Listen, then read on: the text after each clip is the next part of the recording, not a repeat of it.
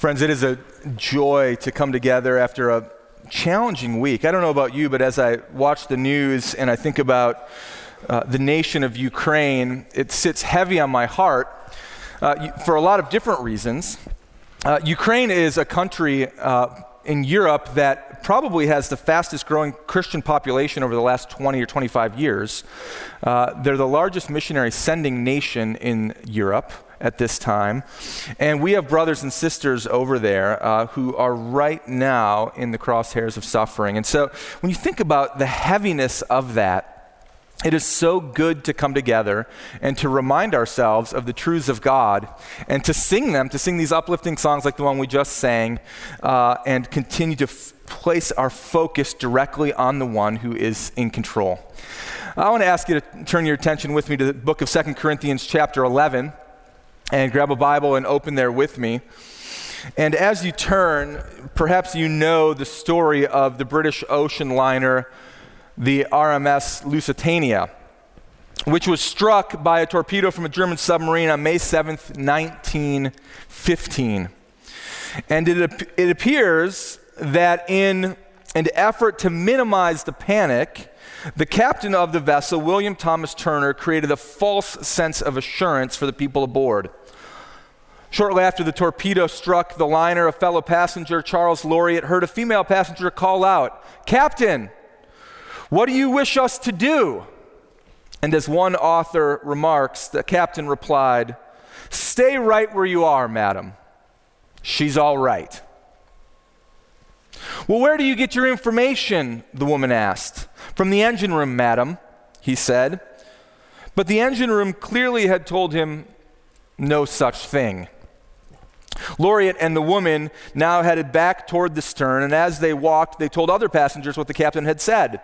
Second-class passenger Henry Needham may have encountered the pair, for he recalled that the passengers approaching him from a direction of the bridge had shouted, "The captain says that the boat will not sink."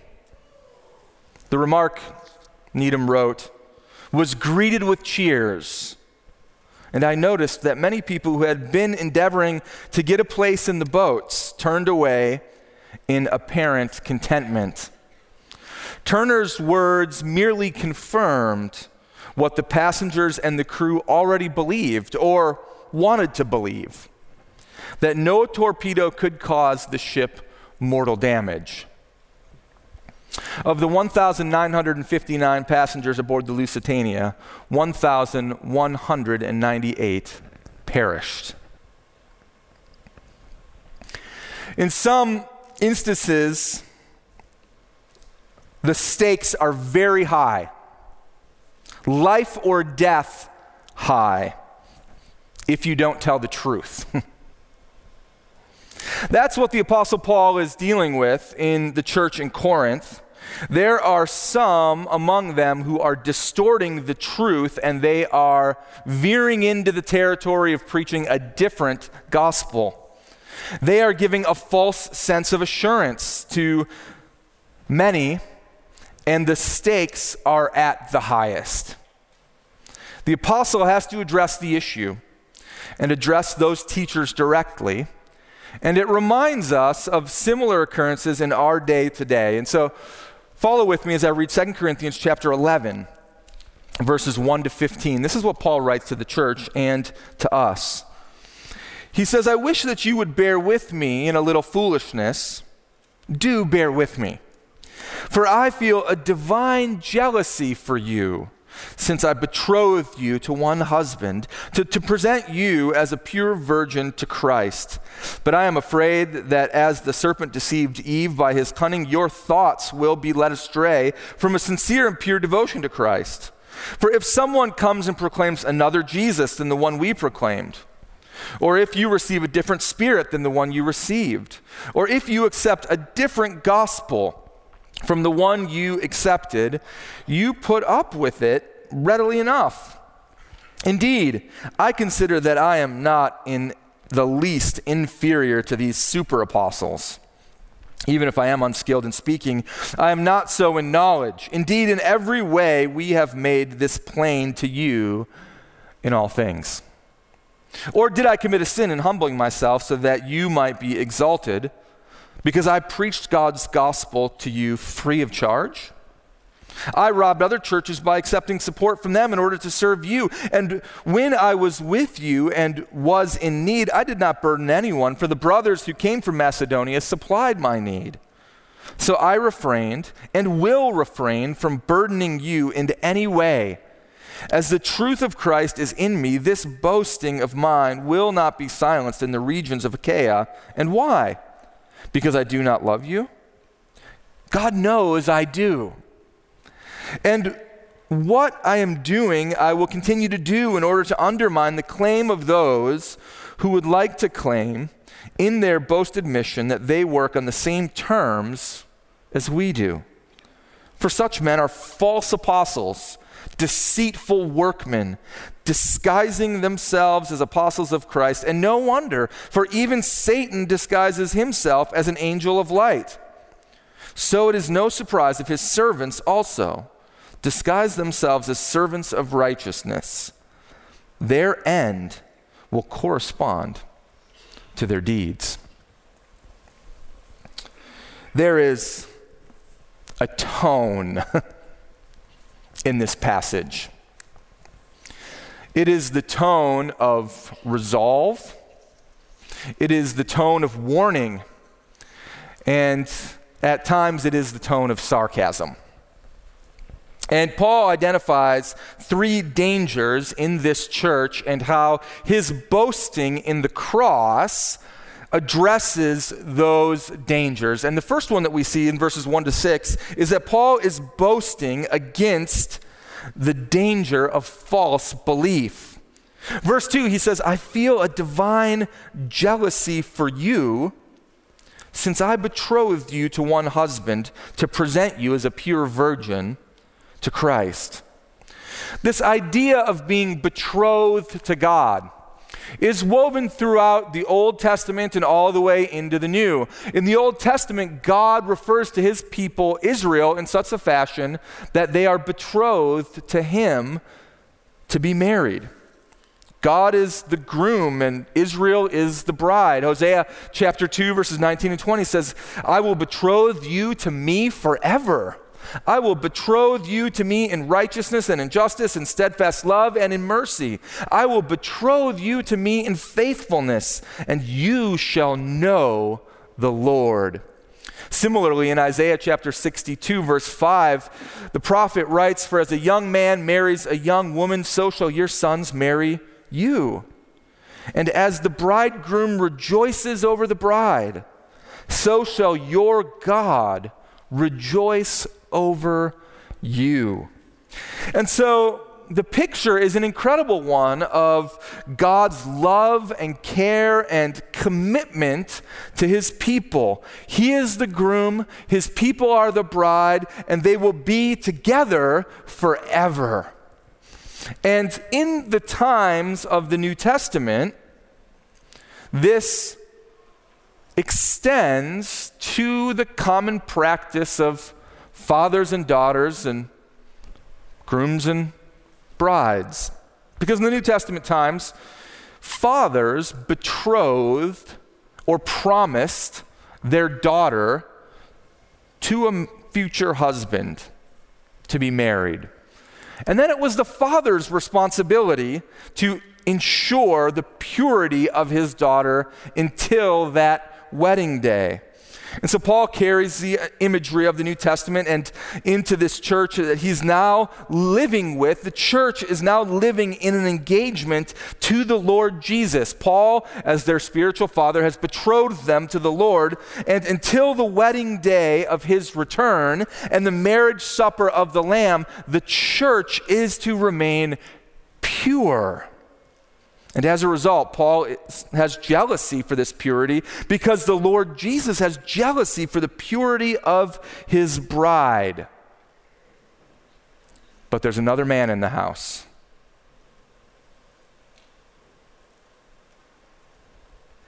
A man who is trying to steal the affections of the betrothed. A man who is making a play and trying to wreck the engagement and to claim her as his own. A man who in some ways claims that he is already married to this bride. And the false teachers are the messengers of this man.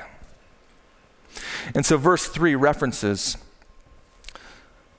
the fall of Adam and Eve, and it points to just how serious the deception is in the church, because if Satan is the one who tempted Eve, and the Corinthians are found to be in the same place, then they are being tempted toward their demise. They're being led astray.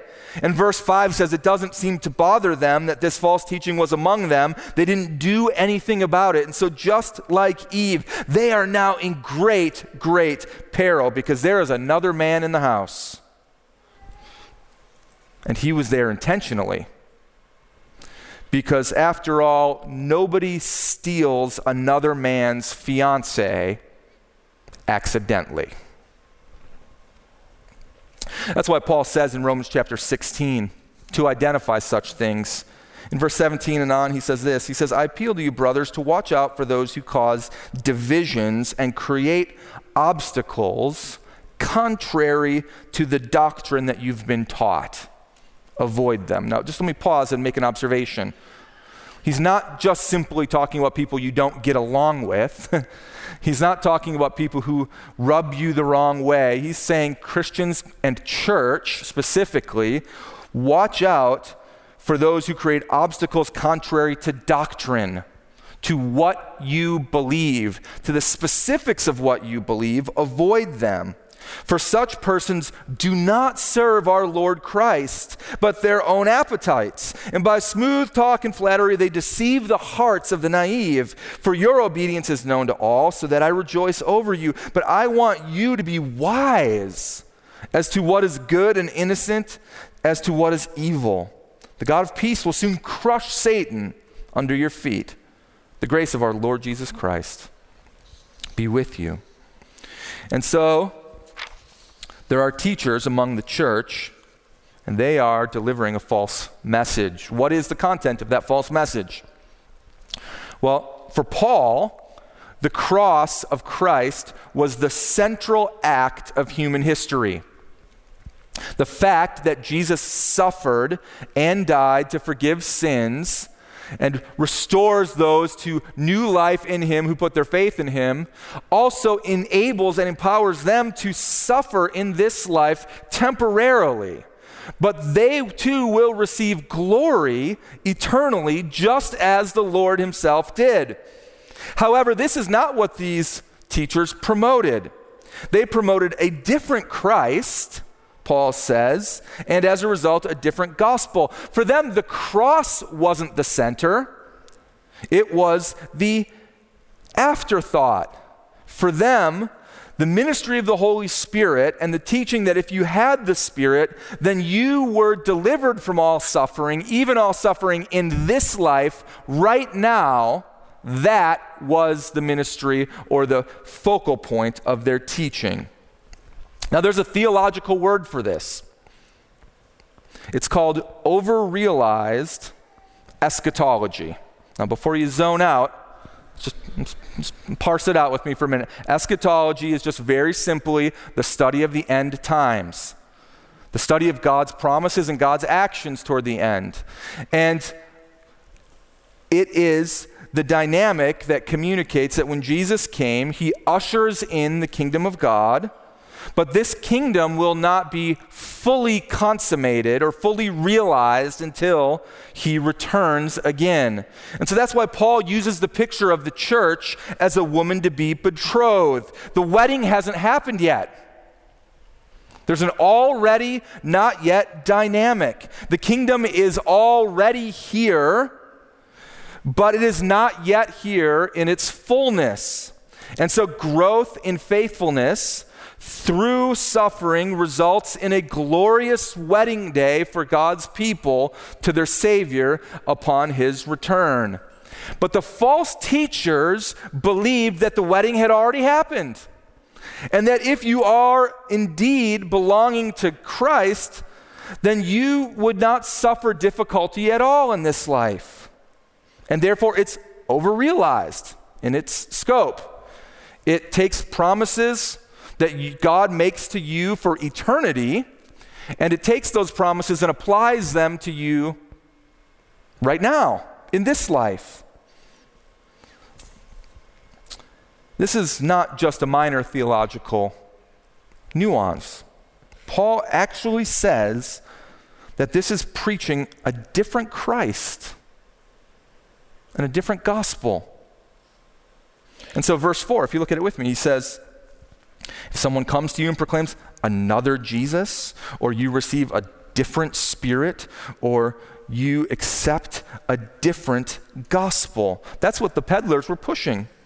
And if the focus on Jesus isn't his work on the cross, and if the focus on the Spirit isn't the empowerment of faith and faithfulness to Jesus, then you are receiving a different gospel.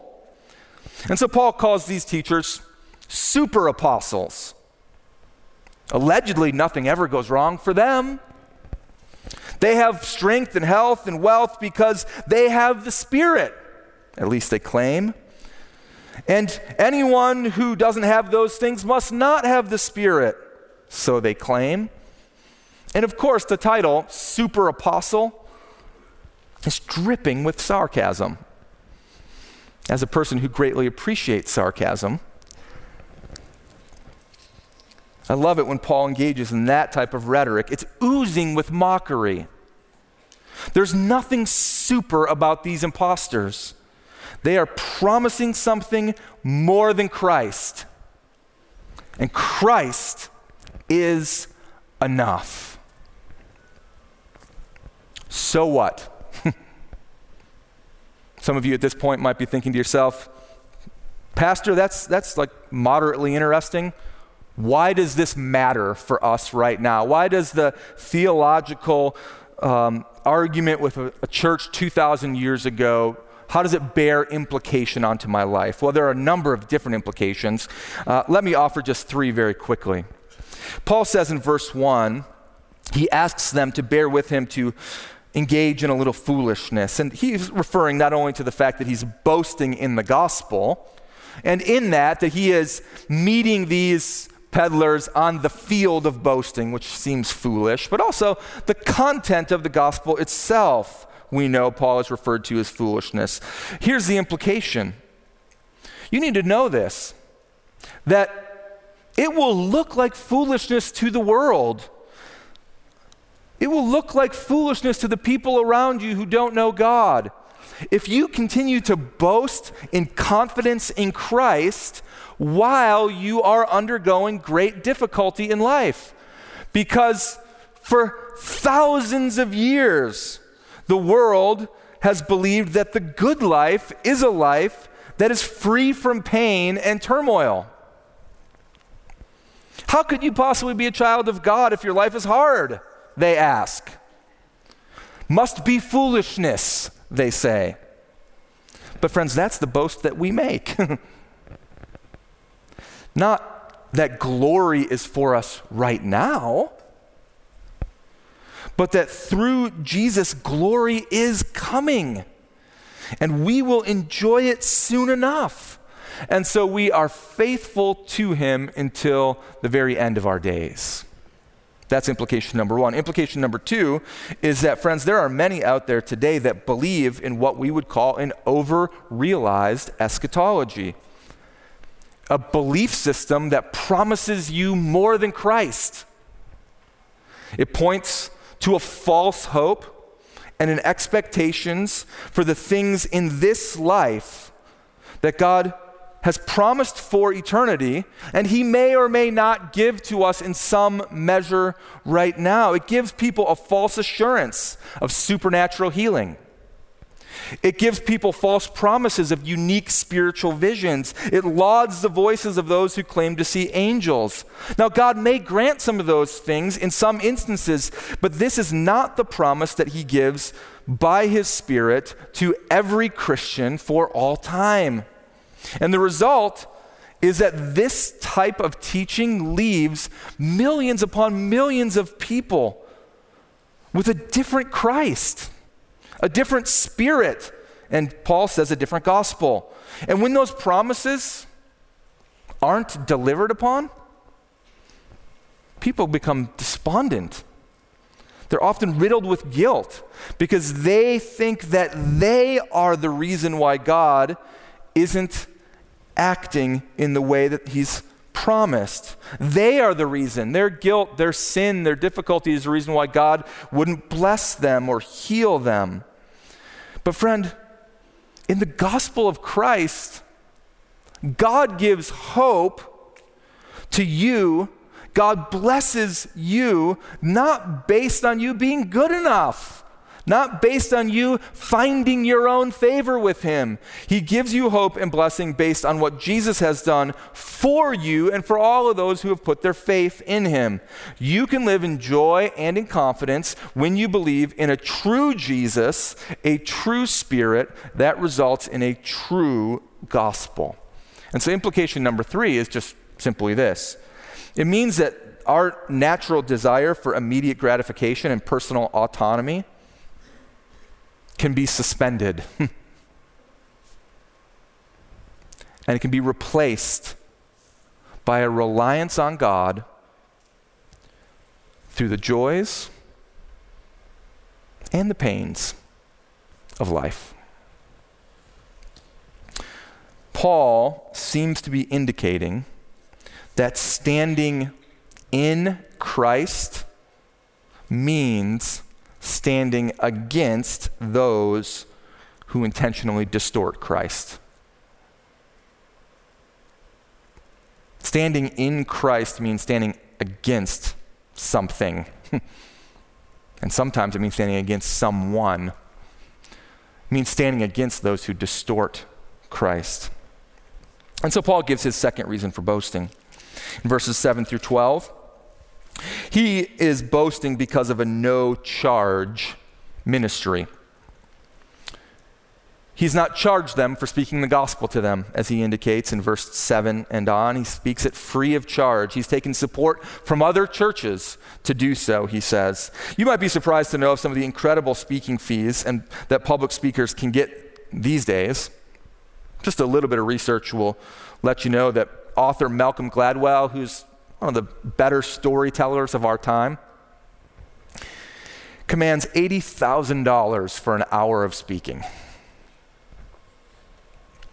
Former President Bill Clinton gets about $200,000 per speaking engagement. And the former chairman of the Federal Reserve, Ben Bernanke, has received up to $400,000 for an hour of speaking on monetary policy. Former President Donald Trump, over $1 million per engagement. Why? Well, celebrity, notoriety, the importance of the message, they all point to the value, the monetary value that people will place on the message, and thus there's high speaking fees for the speaker. In the first century, people who had celebrity and notoriety and something important to say charged high speaking fees as well. And in fact, it was common knowledge that the greater the importance of the message, the higher the fee would be. But Paul comes to them with the message of the gospel, and his opponents mock him because he charged them nothing at all. And thus, they claim that his message must be worth nothing at all. And so, he makes 2 oaths to them in this boast. He says, verse 10, "The boasting of mine will not be silenced in the regions of Achaia," which means in the surrounding verses, he's not going to start taking money from them despite the fact that they're mocking him for it, because it actually points to the motives of his counterparts. He doesn't want to be confused with them or their message, because this gospel of the Lord Jesus is distinct. And secondly, he gives them an oath with regard to his continued love for them. Why? Because I do not love you, he says in verse 11. God knows I do. And his love compels him to speak even some difficult things. In some contexts in the medical community, there is a practice that's widely referred to as mutual pretense. In many cases, mutual pretense is something that takes place after a period of treatment for a particular patient has run its course, and it becomes clear to everyone that it's not working and that the patient is going to die. Despite the fact that this dark reality is clearly known by all parties, the doctor, the patient, the family of the patient, they will often deal with the fact by talking about anything other than the reality that the patient is going to die. They'll talk about what will happen once they get out of the hospital or what they're going to do when everyone gets better. They'll talk about sports. They'll talk about family business, anything but the truth of impending death. Mutual pretense is a kind of survival mechanism. It allows everyone to continue talking to each other while not having to actually talk about what's going on, without not having to deal with the brute reality of death. Friends, sadly, there are many Christians today and many churches that practice mutual pretense without even knowing it. They see false notions of the gospel, but they pretend like nothing is wrong. And thus, they allow people to live under the idea that everything is okay and everyone is okay. There's no torpedo that could sink this ship, when all the while they're dying. Paul is the spiritual surgeon. He's the surgeon who does no such thing, and he does it because he loves them. Sometimes this love is expressed in delivering them good news. Sometimes this love is expressed in delivering bad news. It doesn't allow people to believe what isn't true, and as a result, he saves them from dying. Because the stakes of the gospel are that high. Now, some people hear that, and I want to pause here just for a minute and back out. Some people hear that and say, well, here comes the truth police. And we've all probably met people along the way that view themselves as the truth police or the purity police. And anybody who doesn't align accordingly, they're just mean and nasty and a jerk. That's not what we're talking about here. We're talking about clarity. Clarity when the stakes are the absolute highest. And Paul delivers that kind of clarity to them. Love through truth, and he boasts in this truth and in this love. And so standing in Christ means that sometimes we stand against those who intentionally distort Christ. And that brings Paul to his third reason for boasting. He's boasting as an apostle because in his midst are false apostles. Falsity that is presented as truth is really dangerous, especially if it is something you stake your life on. It's even more so when you stake your eternity on it.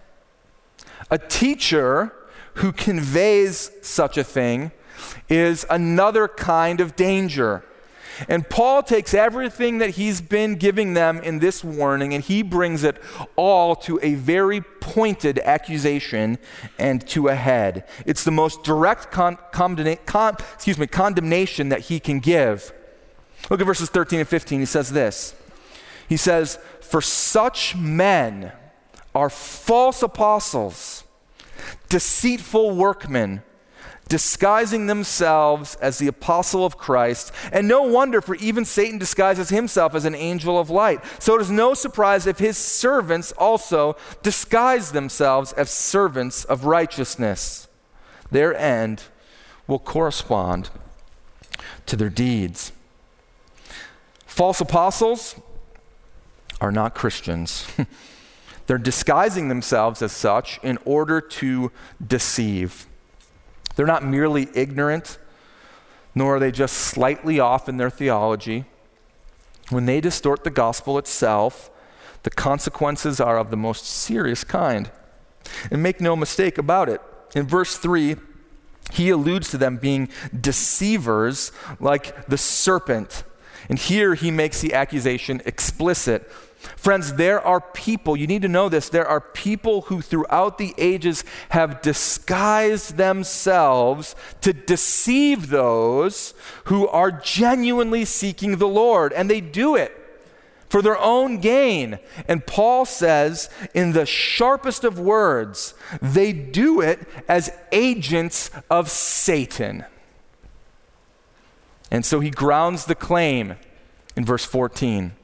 Satan disguises himself as an angel of light. In verse 15, he makes the implication.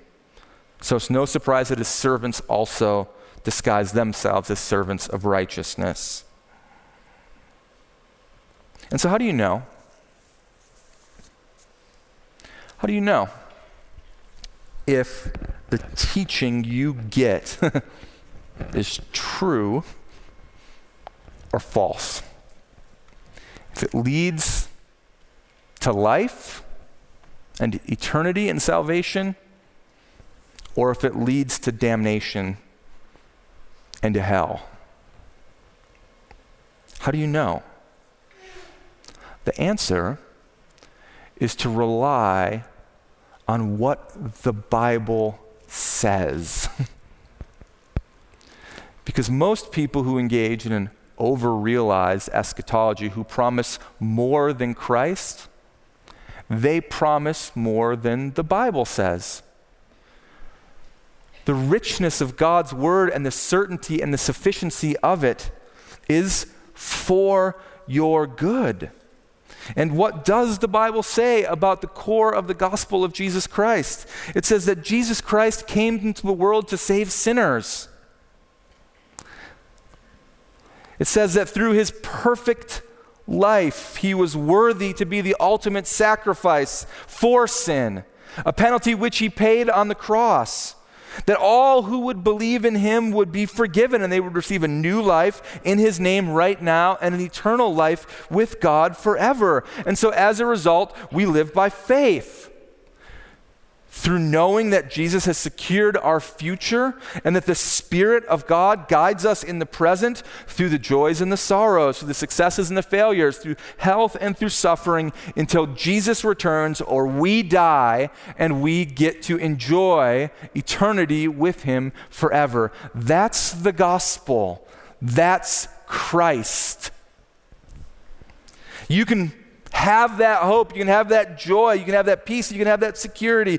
All you need, Jesus says, is to repent from your sins and to receive the free forgiveness that he offers. And each one of us is called to a decision point along those very lines. You don't put your faith in Jesus just to make your life better. You don't put your faith in Jesus because you think there'll be no more suffering the day that you do. That's not the gospel, Paul says. The gospel is that you have a mortal and immortal need for the forgiveness of sin, to be with God forever, and Jesus provides that exact opportunity. But watch out! There will be no shortage of deceitful workmen who will try to give you another gospel. Let me conclude with two stories to illustrate the point. For more than 40 years, a lighthouse stood on a large peninsula jutting out into the Tasman Sea in southern Australia. It stood at a place where it shouldn't have, and it was luring ignorant ships into the very rocks that they were trying to avoid. The cliffs around Cape St. George, just south of Jervis Bay, were notorious for shipwrecks, so it was decided that a lighthouse was needed for the safe navigation of coastal shipping. In 1857, the colonial architect Alexander Dawson began looking for a site suitable for a lighthouse on Cape St. George. But unfortunately, Dawson was more interested in the ease of construction rather than providing an efficient navigation aid. And so when the pilot's board went to verify the location Dawson chose, they found that the site was not visible from the required approaches. They also found Dawson's map suffered from discrepancies so grave that it was impossible to decide whether positions marked on the map really existed. The board also suspected that Dawson chose the site solely because it was situated closer to a quarry that he planned to obtain the stones from. But despite the glaring deficiencies and disagreement by the majority of the board, for reasons not known, the chairman of the board authorized the construction of the lighthouse anyway. And for the next 4 decades, 40 years, the ill-sited lighthouse was responsible for some 24 shipwrecks. Eventually, in 1899, the lighthouse was replaced by the Point Perpendicular Lighthouse in a much more suitable location on this part of the coast. But even after the decommissioning, the lighthouse continued to cause navigational problems, especially when moonlit nights, when the golden sandstone tower glowed in the dark. So near the turn of the century, the tower was reduced to rubble to prevent any further disaster. What a picture of people who stand to speak for God, but offer you a different Christ, a different spirit, and as a result, a different gospel. Standing in Christ means that we stand against those who intentionally distort him. Why? Because eternal life and death are the things that are at stake. It is that serious. But friends, when you know Christ, when you really know him and trust him and begin to enjoy him, there is no greater value. In the late 1800s, Charles Barry, an English preacher, became the pastor of Great Plymouth Church in Brooklyn. And one day, Barry described how earlier in his years he had come to faith in Jesus Christ. There had been a time in Barry's early ministry when he preached a very thin gospel, really no gospel at all. As did the Corinthians, he looked upon Jesus as merely a noble teacher, but not as a divine redeemer. And late one night during his first pastorate, as he sat in a cozy study, there came a knock on the door. And he opened the door, and he found a typical Lancashire girl with a shawl cover over her head and clogs on her feet. "Are you the minister?" she asked. And he asked. Getting the affirmative answer, she went on breathlessly, "You must come with me very quickly. I want to get my mother in." Thinking that this was a case of another drunken mother out in the streets, Barry said, "Well, you must go and get a policeman." No, the girl said. "My mother is dying, and you must come and get her into heaven." Barry got dressed. He followed her for 1.5 miles through the lonely streets in the middle of the night. He knelt at the woman's side, and he began telling her how good and kind Jesus was, and how he'd come to show us how to live. And then the desperate woman cut him off and said, "Mister, there's no use in that for the likes of me. I'm a sinner. I've lived my life. It's over. Can't you tell me of someone who can have mercy upon me and save my poor soul?" I stood there in the presence of the dying woman, Barry said, and I realized I had nothing to tell her. In the midst of sin and death, I had no message. In order to bring something to that dying woman, I leapt back to my mother's knee, to my cradle faith, and I began to tell her the story of the cross and of a Christ who is able to save to the uttermost.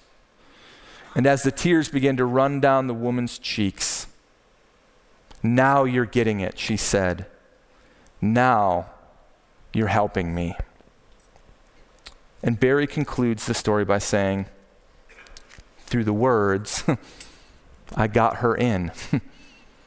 And blessed be to God, I got myself in as well. Now, of course, he doesn't mean that he obtained heaven for himself. He means that knowing the true gospel to save sinners and to appropriate your trust to the Lord Jesus is the greatest hope, the greatest joy, and the greatest confidence in this life. It is for him, it is for me, and it can be for you. And so I commend this Christ. In the face of all of the false Christs that are presented, I commend this Christ to you. Let's pray.